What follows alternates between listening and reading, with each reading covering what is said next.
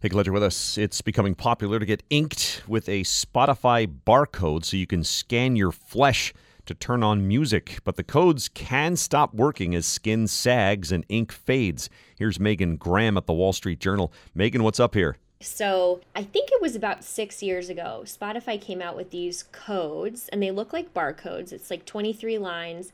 And I think the idea, and they didn't do an interview with me, but I think the idea was, oh, here's something you can put on social media if you are a band or if you have a podcast or if you have a playlist you want to share.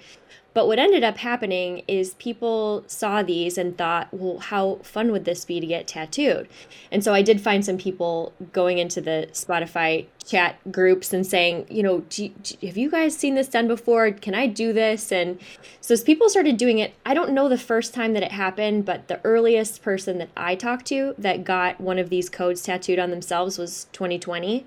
And I do think that the pandemic had something to do with this being kind of, people were using QR codes. This kind of came back into vogue. So they started getting these tattoos. And basically how it works is you get the tattoo, you have to pull up your Spotify app, and there's a little camera icon in it. And when you put the tattoo in the window, it just immediately starts playing whatever song you have. So you can pick a song, you can pick a playlist, and it just starts playing right away. It is kind of a cool idea, if you like tattoos, I guess.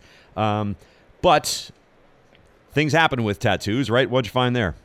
Yes. So the thing is, I pitched this story a couple years ago, and at the time, it didn't really have a twist to it. It was just kind of an interesting, just little interesting fact that people were getting these. But I came across a video a couple months ago of a woman being asked, well, what's your least favorite tattoo? And she said, well, it's this one, my Spotify one, because it just stopped working. And so I started to find other people who had gotten them, and they would work for a while and then they would stop working. When you get something on, there's parts of your body that they change over time, right? They might get wrinkly. They might, maybe you gain or lose weight or whatever it happens to be. But when that changes, these very precise tattoos get warped in some way and they don't work anymore. So what does Spotify say about this at this point?